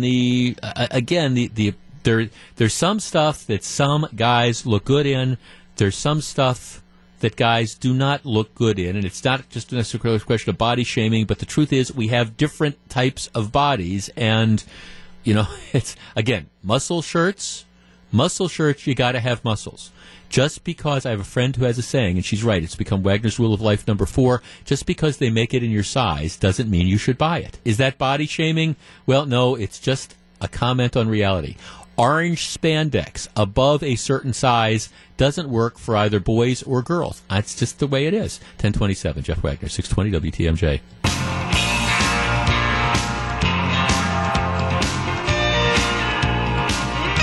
1035, Jeff Wagner, 620 WTMJ. WikiLeaks has been in the news for this week for hacking into the CIA. Now the group says they might partner with Apple in the near future. Get the details and get some perspective. That's coming up on Scafidi and Billstedt, 12:35 today. This is Thursday, which means during the 11:30 segment, we do a segment, a feature I call Pop Culture Corner. We will also live stream it on Facebook. I have been in an interesting mood lately, and today's Pop Culture Corner sort of reflects that. It will be fun, I guarantee you, and this will be one that you can all participate in because everybody is going to have an answer to the topic that we will be discussing. That's coming up about 11:33, so in just about an hour. Okay, the headline story 2 days ago is the Milwaukee Public Museum plans to build a new $100 million home. Now, here's the background on the story. The Milwaukee Public Museum. Hondo, have you ever been to the museum? Plenty of times. When do you think was the last time you were there? Oh, last year. Okay. I've been. It's been several years, but I mean, but of course I don't have kids, so But you try to go once or twice a year. Yeah. The Milwaukee Public Museum has been on like 8th and Wells for since the early 1960s when it was originally built. The Public Museum went through a period of time in the 90s and the early part of the 2000s where there's just no other way to say it. In my opinion, it had been grossly mismanaged. It was a complete and total financial disaster. Gross mismanagement. Things have definitely gotten better. They're starting to look at the future. What happens with buildings is there is a degree, there is a point. And I understand sometimes preservationists don't quite get this, but there is a point where a certain building becomes obsolete. There is a point where County Stadium was a wonderful facility for a long time, but it simply kind of aged out. There was all sorts of new stuff that was there. It becomes decrepit. You have those different types of issues. And so we replace, not everything old is historic. Some stuff is just old. and if you're in a situation where you've got stuff that's old, you have to make a decision. It's kind of like, all right, the stuff is old. The building is old. There's only so much that I can do with the building. Sometimes people face this with their houses as well. All right, I love the location, but it's an old house. I need all these different features. I need to do this new stuff. And to do the new stuff is going to cost me, I don't know, $50,000. Well, maybe it's just worth buying a new house that has that stuff in it already. In the case of the Milwaukee Public Museum, there has been years of deferred maintenance, and I mean years and years, and that goes back, I think that probably goes back 15 or 20 years, especially when we were talking about a lot of this museum mismanagement that was going on. So there's huge deferred maintenance that is out there. Plus, they've got all sorts of problems, apparently, with the basement, with, like, leaks and things like that. So they've been studying, what do we do? They've decided that to fix the museum, to do the upgrades that they need and that they want to do, working on an old building that was built in the early 1960s that is not historic, it would cost somewhere around $100 million. And they're saying, for $100 million, it makes sense to just build something completely new. Find a different location and build something new. And so what they're saying this week is that, okay, we've decided that rather than pouring $100 million into trying to upgrade and modernize an old building, it would just be and then at the end of the day, we're still going to have an old building. They're just saying it would be cheaper to just go ahead and build a new home for this. And I don't fault that. I mean, to me, again, that's the decision that you make. Do you try to preserve the old? And a lot of times it just makes sense to say, okay, let's start over again in trying to, renovate the building. So this raises issues, of course, about, where is it going to be and on all those different types of things. But there's a bigger question that's out there, and that is whether you're talking renovation or whether you're talking building again. You're talking $100+ million commitment for a new facility. Now, attendance is up at the museum, and I think they've done a great job of marketing themselves. I think a lot of the exhibits that they've had have brought in people over the years. But there are a lot of cultural needs in our community. Remember, we're still having this ongoing debate about what you're doing with the Mitchell Park domes. I mean, the Mitchell Park domes right now are open, but it's a temporary fix. You had chunks of concrete that were falling off the top of this aging structure that was once again built in the 60s, and it's falling apart. They've got netting that's up right now, but that's not a long-term solution. So ultimately, we're going to have to be faced with the question of, do we spend $60 million trying to fix the domes permanently? Do we spend $65, $70, $80 million rebuilding the domes? Or do we simply say, maybe the domes have outrun and outlived their usefulness, and maybe we need to move on to something else? Lost in this discussion about, their plan to build a $100 million new home for the museum is the larger question of, okay, is it worth it? I mean, how important as a cultural institution is the Milwaukee Public Museum to this area? It's clearly cool. There's no doubt about it. Is it more important than the Art Museum? Is it more important than the domes? Where does it fit in with priorities?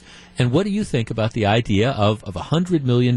And obviously, some of it's going to have to be public money. I'm sure they'll get some donors and stuff. But what do you think about the idea of $100 million to build a new Milwaukee museum? 414-799-1620 is the number. Let's start with Bill in Waukesha. Bill, good morning. Good morning. I read the article, and it just 3 years ago I was in Europe, and I was touring museums that were 2, 3, 400-year-old buildings. The ones in Venice, the basements are full of water. Right.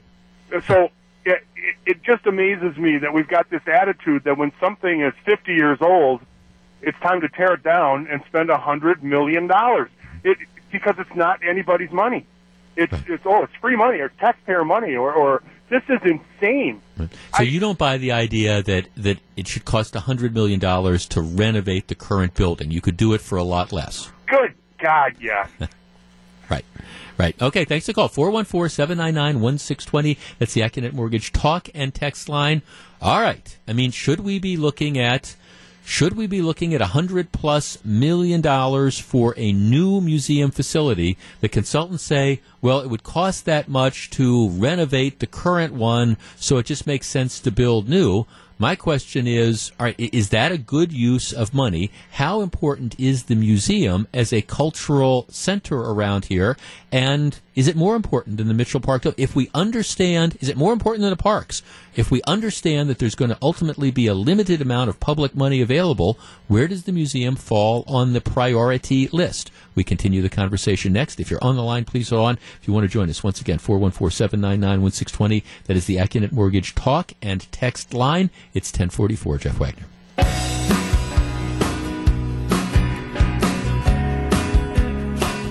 1047, Jeff Wagner, 620 WTMJ. If you're just joining us, Milwaukee Public Museum announces they've made the decision that they are going to be moving out of their current facility sometime in the next decade. Their lease runs, I think, through 2022.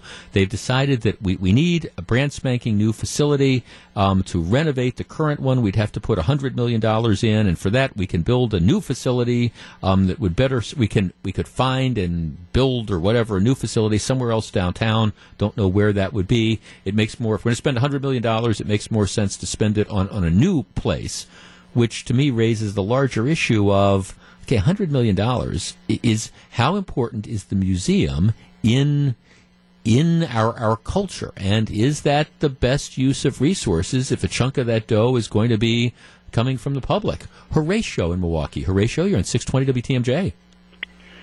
Yes, I know the question is whether to, what it's worth to do it, but I'm in my 70s. I can't even imagine not having a museum in the city of Milwaukee. I've been here all my life.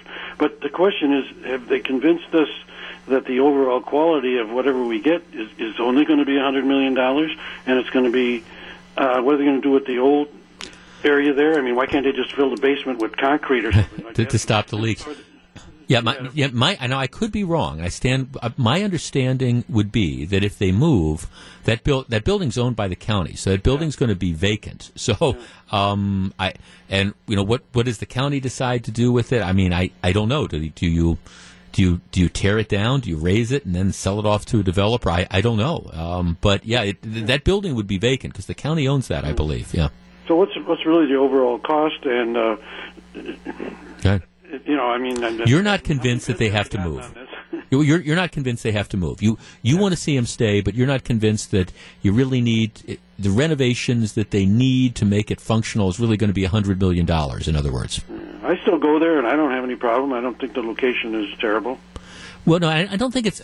I don't think they're complaining so much about the location. I think they're complaining about deferred maintenance on the building, and look, there's no question that's been going on a lot of different county properties. But at the same time, you've deferred maintenance is one thing. Completely starting over is another. And as you were alluding to, one of the problems they have is they apparently have somewhere between 4 and 5 million artifacts that are in the basement, and the basement leaks. Now, I agree with you. My guess is that you could probably there's ways to deal with leaky basements, you would think, short of, okay, if you've got a leaky basement in your house, you don't just suddenly decide I'm going to sell my house just because of that. I think you first explore the idea of, can we fix the leaky basement? But again, to me, this doesn't, the more fundamental, the larger question that we have to come to grips with in this community is, how important are cultural institutions, and can we do we have to prioritize? If we're going to say as a county, okay, the museum is important, all right, can you do it all? On our text line, I have somebody who says it's definitely worth keeping. It is far more important than the art museum or the domes. All right, that's fair, but that's if we reach a point where we say, all right, we don't have an unlimited amount of money, we're not going to approve, sales tax increases, and even if we did, we couldn't generate enough money to pay for all this. All right, what is the priority? Is the museum more important than the domes? Is it more important than the art museum? Another text: put the funds towards pressing needs, not to take people away from Wisconsin, but you have world-class museums in Chicago that are over an hour. They're only an hour away and are easy to visit. Another email, text: build the new museum, make the old one the new jail. Let's talk to Alex in Port Washington. Alex, good morning. You're at 620 WTMJ. Thank you for taking my call. Sure. I guess the way I look at this, if this was run by a promoter, a for-profit business, and if he's having trouble in the basement storing his stuff, he would rent a storage space within a mile or so of the facility. Right. These displays stay up for months at a time. It's such a silly reason for spending $100 million. And I think it's easy to, I think these administrators just throw out these numbers like they're popcorn. They're going to go to the markets and have a popcorn, and they talk about $100 million like it's nothing. And the facility, the way it is, I think it would be fine if you need to fix the roof.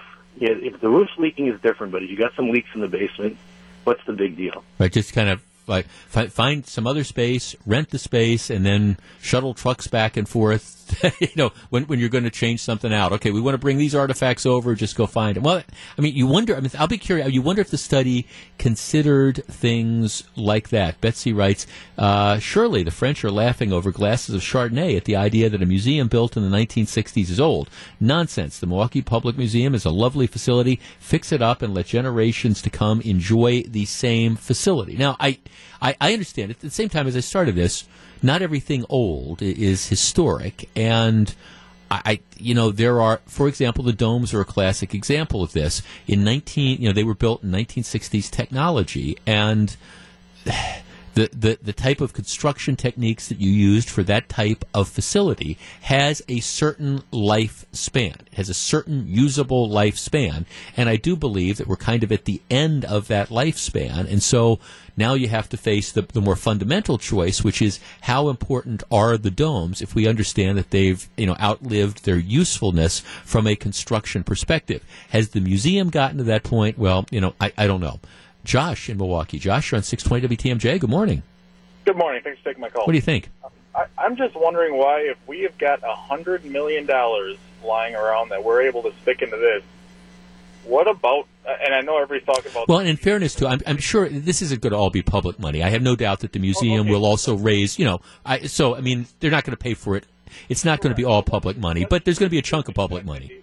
Correct. Yep. Let's just assume that, let's say half of it is public money. Let's say it's $50 million is public money that they believe that they've got to put aside for this. Why are we just talking about museums? If it's true that we have that money, and maybe it's coming from a person, and I did grow up in Milwaukee, although I appreciate a museum, I think, we have far more pressing issues in our area. First off, with certain areas that need help. Right. The downtown, the old mall district that's down there. But really, I mean, you talk about like the lead pipes that they said we don't have money to go out and fix and stuff.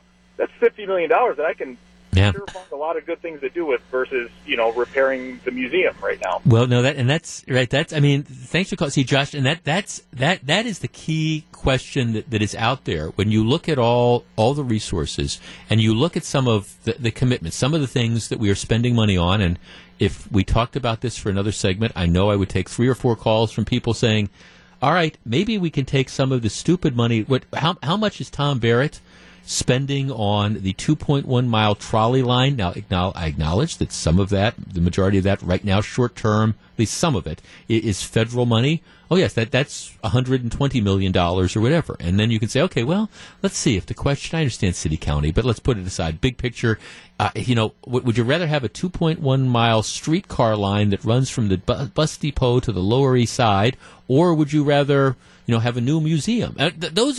These are all fundamental questions that I think are out there that nobody seems to be asking. Just saying. It's 10:55. Jeff Wagner, 620 WTMJ. It's 10:58. Jeff Wagner, 620 WTMJ. Pop Culture Corner coming up in about a half hour. A lot of stuff before that. The Journal Sentinel has recently been doing a series of stories on people caught up in the pension hell that is the Milwaukee County Pension Department. Again, it's just whenever it involves Milwaukee County, it is just screwed up. The Milwaukee County Board is a clown car act. Milwaukee County government in general is clown car act. And the only question is how many people are going to jump out of that little car. It's one thing after another. Now, we know about the pension office. We know about the pension scandal. Apparently now there's been tens of people, maybe more than that have been either overpaid or underpaid for years.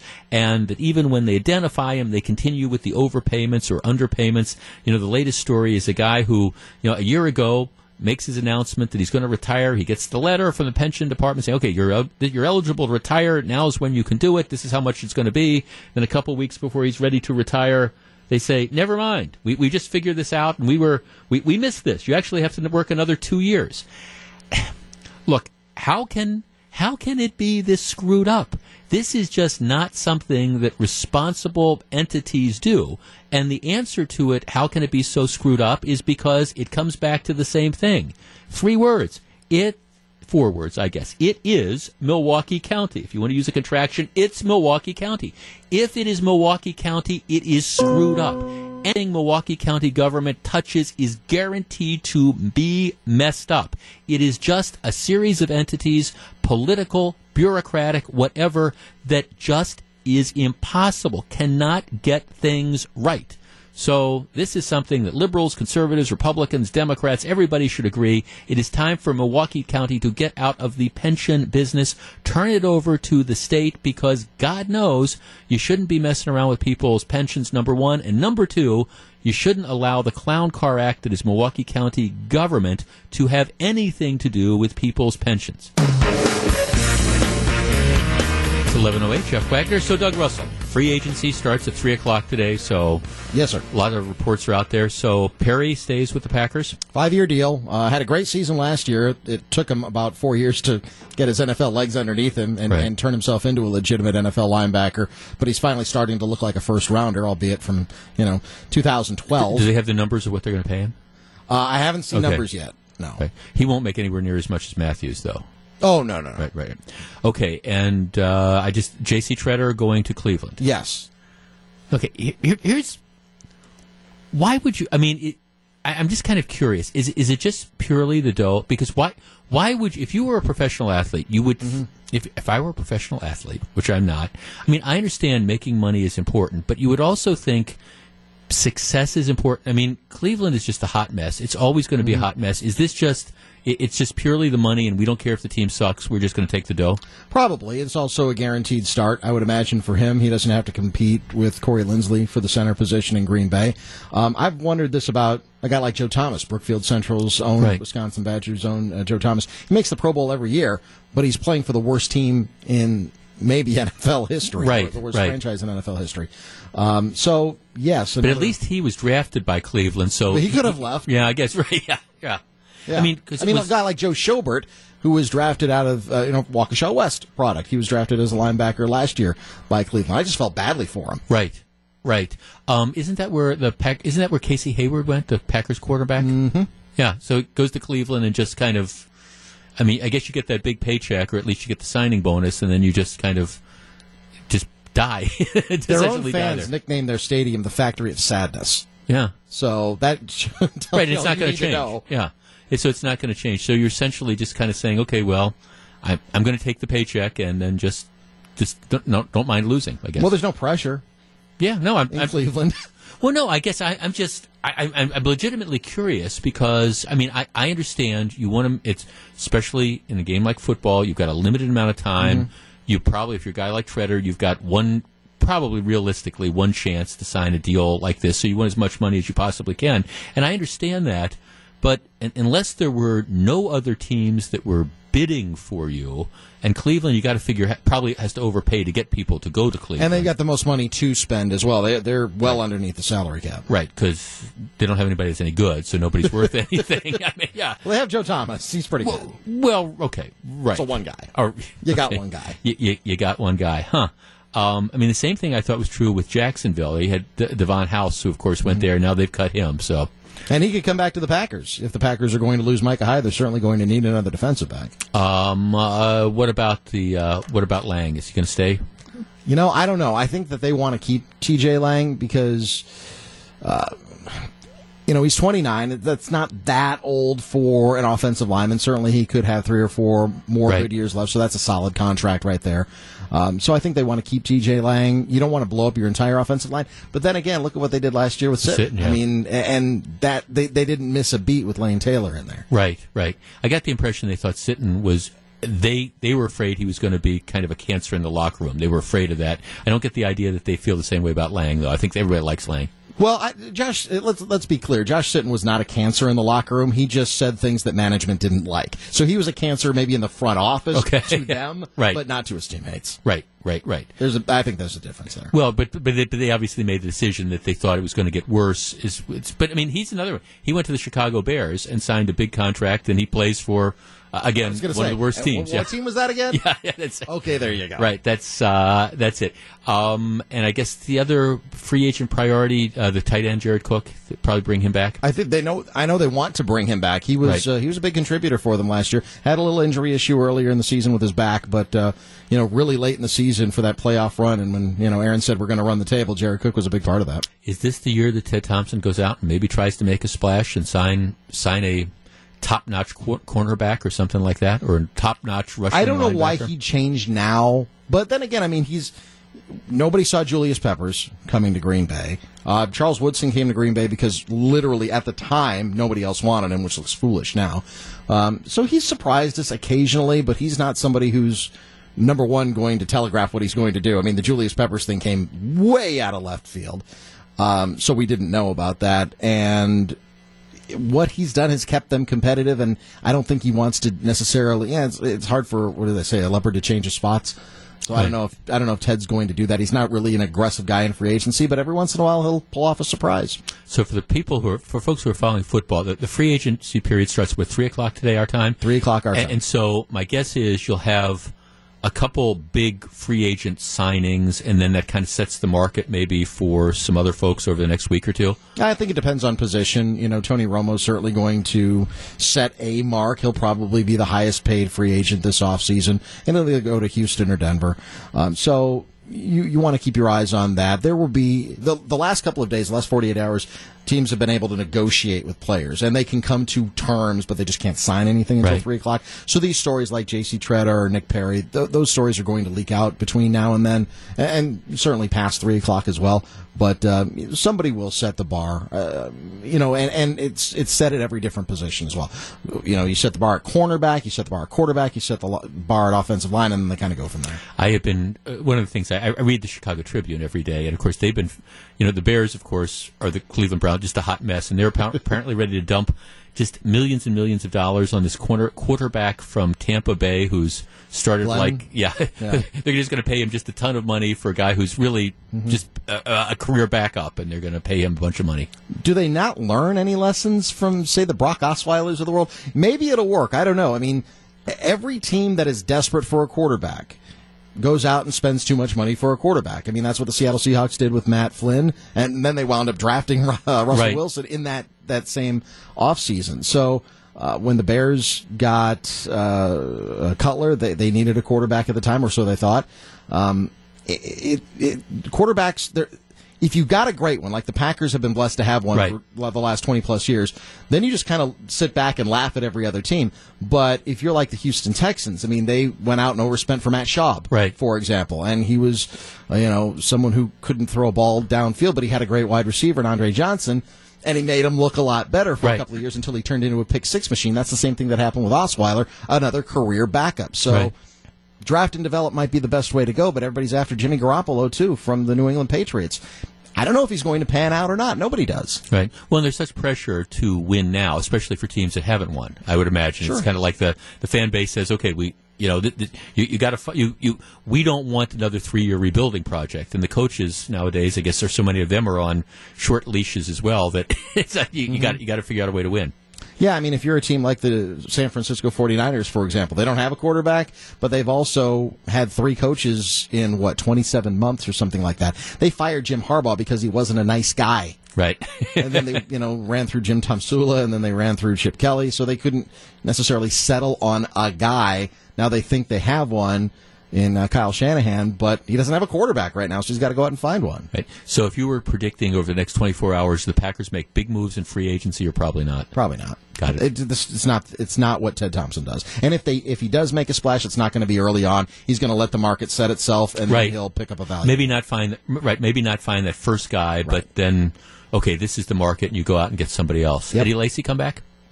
I think so. I think they need him. I know that they're going to move Ty Montgomery to running back, and Don Jackson's also been tendered, so he's going to at least get a shot in training camp, but they didn't like what they saw with Don Jackson last year, so I don't know what they're going to see this year that they do like. I think they need Eddie Lacy because he's a big, every down, bruising back, and he's a nice change of pace guy from Ty Montgomery as well if they're committed to making him a running back, which it seems they are. Okay, well, we'll see. All I know is if they start next season, depending on Eddie Lacy, who has been undisciplined at best, unable to keep his weight under control, essentially eating himself out of the league and constantly getting hurt. If they start with him as trying to plan that he's going to be the reliable back that's going to get him through the season, somebody in Green Bay is smoking something, and I want to share some of it. He did have a good start to the season before he got hurt. But it goes back to your point about the fact that he got hurt. Right. That's what I'm saying. I mean, but he was still. I don't care what they said. He was heavy. He's been heavy, and just hasn't been reliable. So I mean, it's not like they knew that going in, though. No, but I understand. But that's why I'm saying back at Alabama. Right, but that's why I'm saying insanity is doing the same thing over and over again. And if you go in thinking, hey, this guy is suddenly going to come in and he's going to make weight and he's going to go through the whole year not hurt, maybe he will. I'm just saying if he hasn't seen any indication that he's done that in the last 3 or 4 years, is that what you're going to count on? I don't think that they should necessarily count on Eddie Lacy himself taking them to the Super Bowl, but he can be a part of it if he comes in, if he's healthy and in shape, and certainly they're going to kick the tires on him. But also, I don't know what the market will bear for Eddie Lacy. Right. He might be one of those guys who's hanging around for a while because he's not going to get you can get the him offer cheap that he wants. Because everybody else has these same concerns that we were just Absolutely. voicing, so they're not going to throw a bunch of money. So you can get him cheap, sure. Yeah. Okay, well. Continue to. We'll keep you. We'll keep plugged in, right? Because it is the start of free agency. It's 11:19. Jeff Wagner, 620 WTMJ. Thanks, Doug.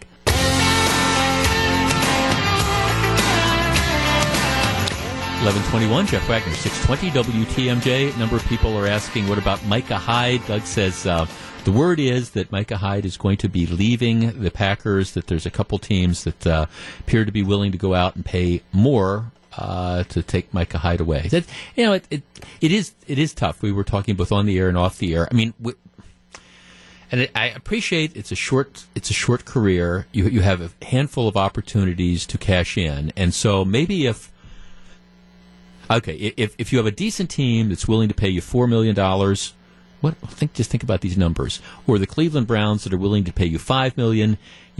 Is it really, given what taxes are nowadays, is it really worth that extra money to be miserable in a losing situation? But, if the difference is Cleveland's going to pay you $8 million and the other teams are going to pay you $4 million, well, then at some point in time, maybe you just say, I'm going to take the dough, and I owe that to my family, and I recognize this is where my career is going to be, but at the end of the day, I'm going to have that money. And I guess I do, in fact, understand that. I get it. All right.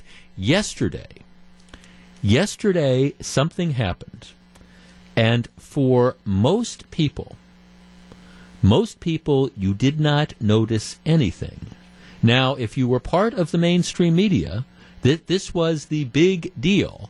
But as a general rule, and this is no surprise, almost nothing happened. Yesterday was the Day Without Women. And this was to be a follow-up on the Women's March on Washington after the Donald Trump inauguration, and the organizers were saying to women, we want you to stay home. We don't want you to go into work. Stay home. We don't want you to shop unless you are going to shop at women-owned businesses, which, of course, creates that sort of controversy, which is if you're telling women to stay home and you're a female business owner, are you supposed to stay home, or are you supposed to go in and work so that other women who are staying home can come in and shop at your business? I don't know. It just gets all so confusing. So anyhow, yesterday was the International Day Without Women, and as a general rule, as far as protests go, it turned out to be a complete and total nothing burger. Now, there were some organized protests that were there. Typically, in some of the larger cities, these were organized. They bussed people in. But as a general rule, what we found out yesterday is, it should be no surprise to anybody, first of all, that the vast majority of women out there recognize that they're not in a position where they're going to take off work. They have responsibilities. They're not going to go out and protest just for the sake of protest. And I read a piece yesterday which really, I think, to me, summarizes this. Are there underprivileged women out there? Absolutely. But there's also underprivileged men out there. This idea that we're going to break these things down into segments and, okay, this is going to be when we show what a day without women is like, or this is what we're going to do when we show the day without Latinos. Okay, what about what would happen if there's a day without white men? Seriously, where do we end up doing this? And the day without women, well, some people showed up. In Madison, there were about 100-some kids that walked out of school to walk to the Capitol and protest. But as a general rule, as protests go, this did not have the staying power, I think, that a lot of the organizers hoped. Am I surprised? Don't think so. Jeff Wagner, 620 WTMJ. I've been watching with interest over the last few days the reaction of many of the usual suspects to the House proposal to repeal and replace Obamacare. And I have to tell you, I understand that the devil is always in the details, but one of the biggest, whenever you are trying to deal with an entitlement program, and I think you can go back into the history of this country. Once we have announced a massive entitlement program, it is almost impossible to go back and to unring the bell, because people get used to the entitlement program, and then the headlines, oh, this is terrible. If all of a sudden, if we go back to the way things were 4 or 5 years ago, this person's going to lose their insurance, or that person's going to lose their insurance, or whatever. So it is very, very difficult. I've been taking a look at the Republican proposal, and I acknowledge it's definitely not going to be in the final form. And we'll talk about this a great deal more tomorrow. But here's the bottom line. For everybody that has been complaining about the Affordable Care Act, Obamacare, over the course of the last several years, the reality is this is the opportunity to do something. And if the Republicans in Congress, who for years and years have been talking about repealing and replacing, don't do something soon, that opportunity is going to be lost forever. Do I agree with everything that is in the proposal that's going through the House? No. And again, we'll talk about it a little bit more in detail tomorrow. But at the same time, I think it's a good starting point. And so for all the people that are out there, both on the right who are complaining it doesn't go far enough, and on the left who are just absolutely hair on fire, this is going to be terrible, it's going to set millions of Americans back. Where are they going to get insurance? How are they going to handle their health issues? I mean, I think what we need to acknowledge is if you're going to do something to change and fix and alter the flaws in Obamacare, you're going to have one chance, and that chance is right now. It's 11:35. Jeff Wagner, 620 WTMJ. So very glad to have you with us. We do this section every day, every Thursday at 11:35. It's a segment I call Pop Culture Corner. We brought it over from the afternoon show. It's a time when we stop talking about the heavy lifting and we stop worrying about the Affordable Care Act, and we just have a little bit of fun on a Thursday morning. Sometimes we talk about movies. That is, of course, a passion of mine. Television from time to time. Food. It just depends. Sports. It just kind of depends on what is going on in the world. Today, actually, when I was trying to think of what we were going to discuss today, I went back to conversation I had last week when my friend Bob Abish, who is the vice president of entertainment at Summerfest, came in when we were announcing the start of the free ride, which is going to be very cool this year. We're doing a 1968 Cutlass convertible, and we're going to be giving it away on the last day of Summerfest, and we're partnering with Summerfest in the 50th anniversary. And off the air, Babish and I were talking about different concerts and things and Summerfest memories and stuff like that. And so I've been actually sort of thinking about that for the last week or so. In addition, on top of that, for some reason, I don't exactly know why, I've been in a somewhat melancholy mood lately, and I've just been sort of like one of these things where you're kind of taking stock of your life and that sort of thing. And I saw this, I saw an article somewhere, don't actually even remember where, that asked about the songs that are the soundtrack of your life. Let me, and this is the way to think about it. Let us assume that there is a waiting room outside of heaven, and that you are sitting in that waiting room, waiting for your chance to go in and explain to St. Peter why you deserve to be going in there. You're in the point where you're getting ready to justify your life to the extent that you have to do that. And so it's the waiting room. You're in heaven's waiting room. And I don't know how long the wait is going to be, but, because it is heaven's waiting room, there is a soundtrack that's playing. It's kind of like you sit in the dentist office and there's, you're waiting, there's music in the background or whatever. Okay, you're in heaven's waiting room, and there's sort of a soundtrack that's playing.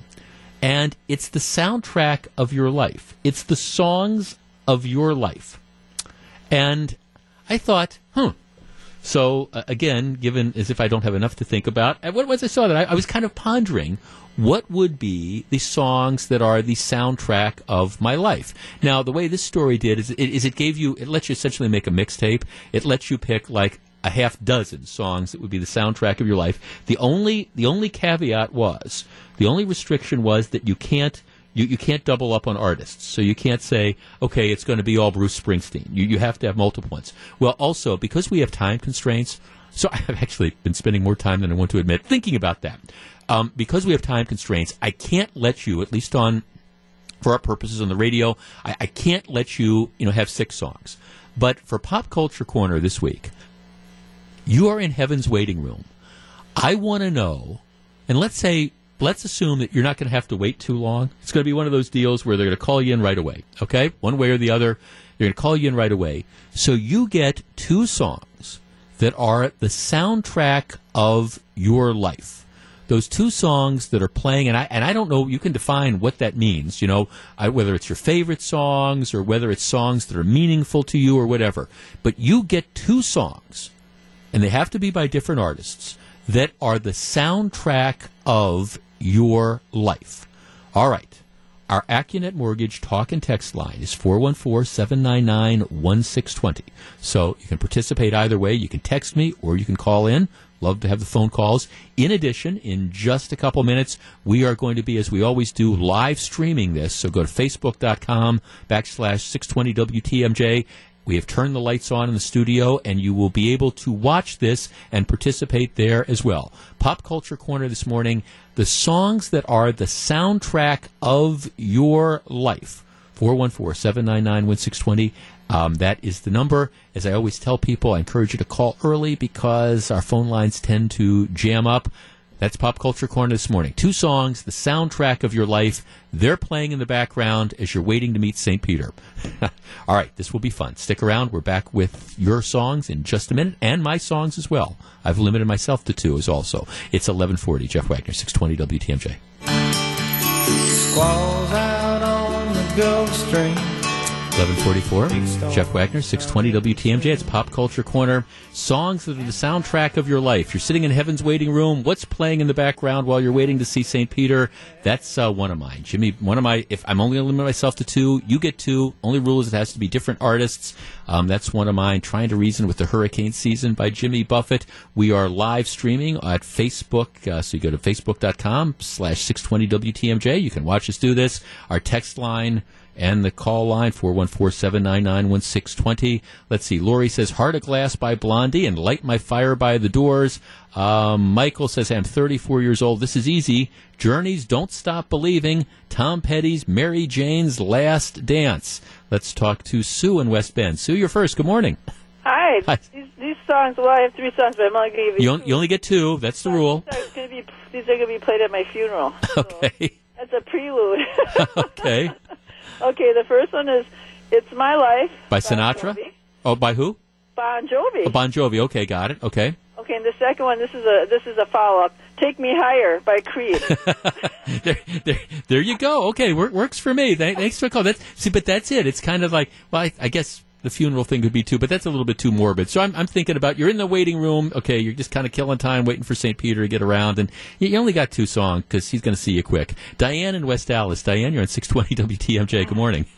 I guess my first one would be The Bitch Is Back from Elton John. Okay. That's the soundtrack of your life. Okay. Yeah, pretty much. All right. At least according to some people. And my other favorite is Pride and Joy by Stevie Ray Vaughan. Okay. All right. Both good songs. 414-799-1620. That's the number. Again, we're live streaming on Facebook as well. John in Milwaukee. John, good morning. I'm going to say Havana Daydreamin' by Buffett, one of my favorite songs. Yep. Yeah, you can't miss that. And There Goes My Life by Kenny Chesney. Oh, can't go wrong with that either. Let's see. On Facebook Live, Sean writes, Dueling Banjos. Okay. Well, I'm not sure necessarily about that. Let's see. Ken says, Somewhere Over the Rainbow. That would be a good one on our text line. Let's see. Kathy in Gresham says, Living on a Prayer by Bon Jovi, and Is That All There Is by Peggy Lee. See, okay, there, we've gotten that. 414-799-1620. Let's talk to Tom in Watertown. Tom, good morning. Hi there, Jeff. Hi, Tom. Leonard Cohen, Dance Me to the End of Love, live, and then Hair of the Dog, Nazareth. Okay, both. And anything with Leonard Cohen is, anything with Leonard Cohen ends up on there. Thanks for calling. I mean, I guess the what would be Hallelujah is the one that probably a lot of people would hear playing there. 414-799-1620. Let's talk to let's see, Gordy in Milwaukee. Gordy, good morning. Good morning, Jeff. Okay, soundtrack of your life. You get 2 songs. I've got two. I've got Blood, Sweat, and Tears, a song called And When I Die. Uh-huh. And Emerson, Lake, and Palmer, Welcome Back, My Friends. Oh, that's a good one. That is a good one for the soundtrack. Absolutely. Works for me. Brian writes, Come Monday, another one of the Jimmy Buffett tunes. Can't go wrong with Buffett on that. Again, and you're only limited to one particular artist. Buffett's got a lot of stuff, but for me it would be Trying to Reason with the hurricane season. 414-799-1620 is the number. Let's see. Sam writes, Fast Car by Tracy Chapman. Mike writes, Hotel California by the Eagles. There you go. Let's talk to Mike in Madison. Mike, you're on 620 WTMJ. Good morning. Good morning. My song is I Get Knocked Down and I Get Up Again by Chumbawamba. Okay. And again, right, again, kind of the perfect thing if you're getting ready to go in and meet St. Peter, huh? It's been a rough run. Thanks for the call. It works for me. On Facebook Live, Lori writes, Beautiful Day by U2 and Let It Be by the Beatles. Yeah, I was actually trying to think if I would have if you would have given me 6 songs, there's probably been a Beatles song that would have gotten into that. Ted writes, My Way by Frank Sinatra. Can't go wrong with that. On the text line, let's see, September by Earth, Wind, and Fire. Yeah, 414-799-1620.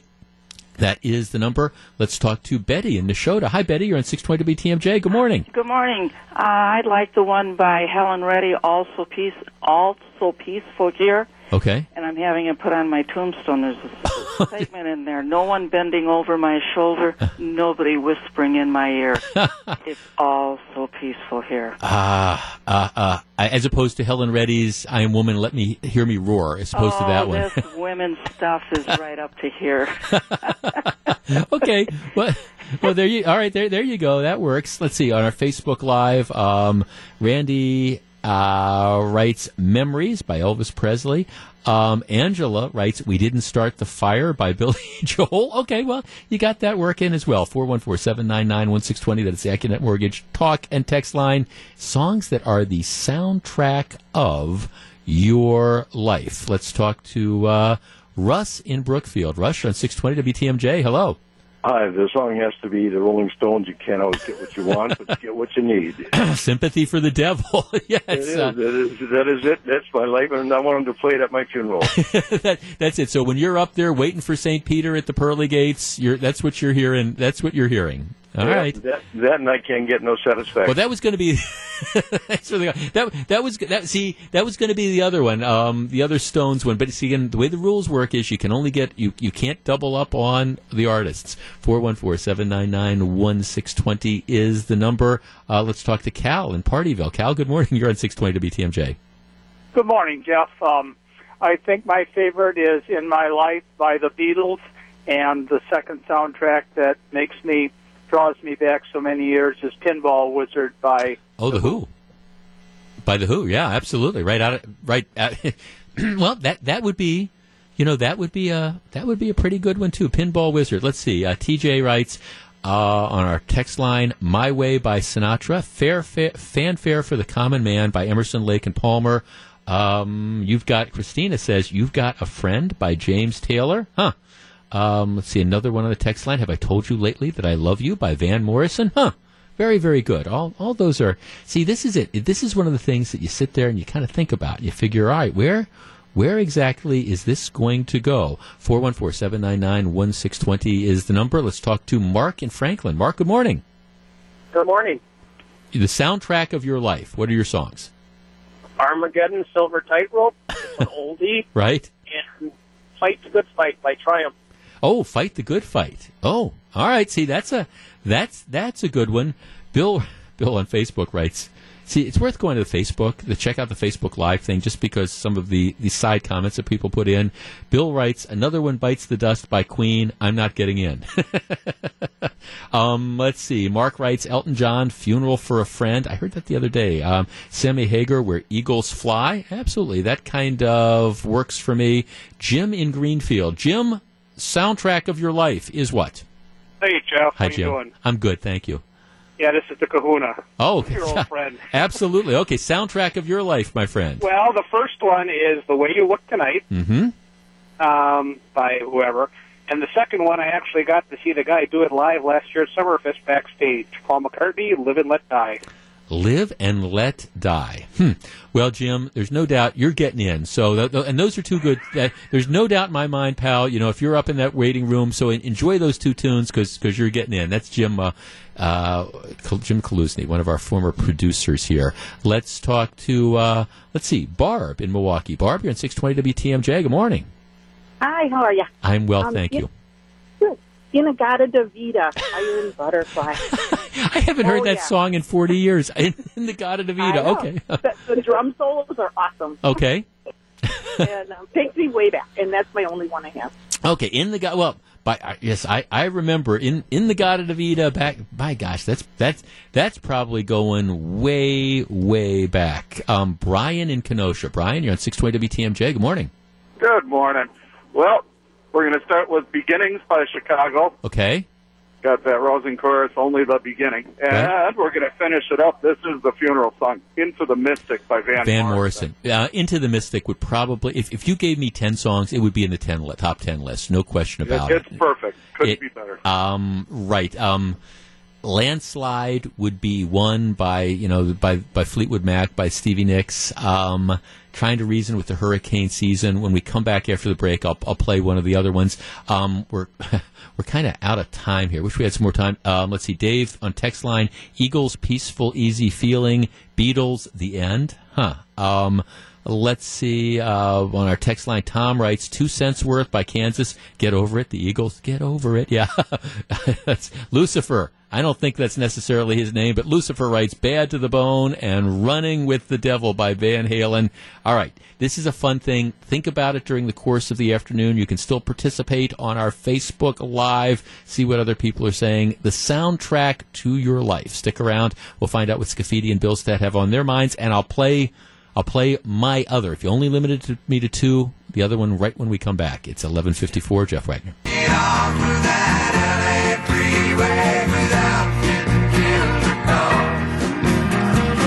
11:57. Jeff Wagner, 620 WTMJ. That's part of the soundtrack of my life.